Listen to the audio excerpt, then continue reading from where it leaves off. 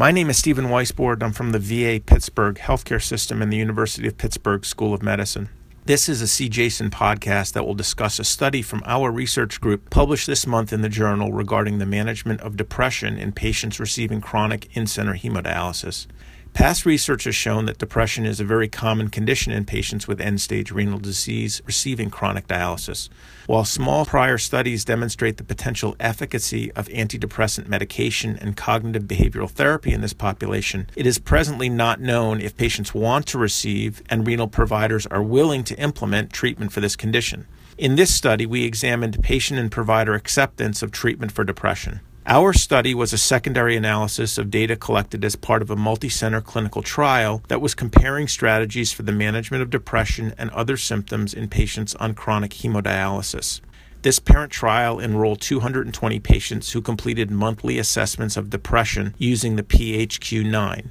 In one arm of the trial, a trained nurse evaluated the patient's monthly PHQ-9 score, and if that score was 10 or greater, spoke with the patient and, when indicated, offered evidence-based recommendations to the patient on treatment for their depression. Specifically, the trained nurse either recommended changes to ongoing treatment or starting new pharmacologic and/or non-pharmacologic therapy.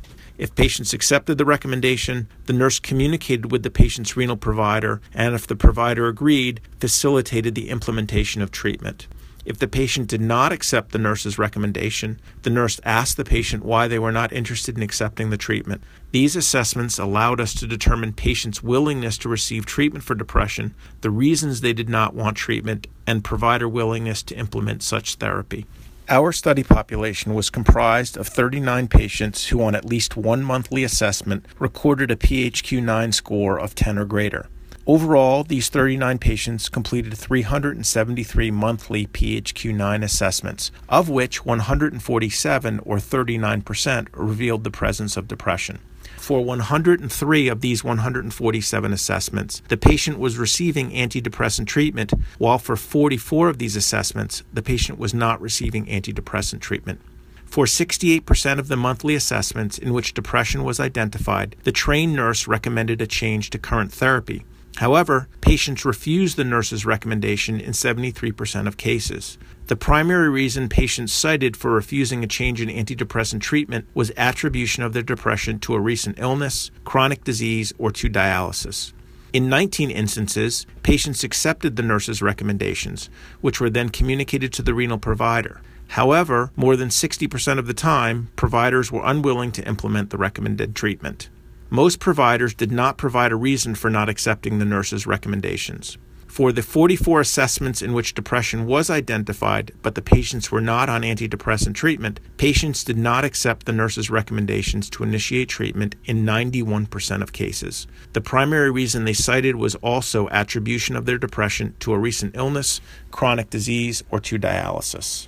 This study demonstrated several novel findings. First, a substantial proportion of patients on chronic hemodialysis is receiving antidepressant treatment, yet still has PHQ-9 scores consistent with ongoing depression. Second, most patients with depression are not interested in changing existing treatment or starting new treatment, principally because they attribute their depression to a recent acute illness, chronic disease, or to dialysis. Finally, when patients accept recommendations for antidepressant treatment, their renal providers were commonly unwilling to implement the recommended therapy. We acknowledge that our study was small. We used the PHQ-9, which assesses depressive symptoms and does not diagnose major depression, and the nurses who recommended changes were not members of the dialysis treatment team.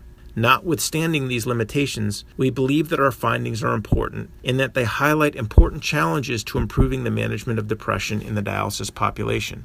What is clear is that future research is needed to better understand the effectiveness of antidepressant treatment, pharmacologic and non-pharmacologic, in this patient population, and to more clearly elucidate patient interest in and provider willingness to prescribe such treatment if determined to be effective. I would like to acknowledge that our research was supported by an award from VA Health Services Research and Development. Thank you very much for your time and interest. This podcast is copyrighted by the American Society of Nephrology, all rights reserved. All content in this podcast is for informational purposes only and is not intended to be medical advice. This podcast should not be used in a medical emergency or for the diagnosis or treatment of any medical condition. Please consult your doctor or other qualified healthcare provider if you have any questions about any medical condition or before taking any drug, changing your diet, or commencing or discontinuing any course of treatment. Thank you for listening to this podcast of the American Society of Nephrology.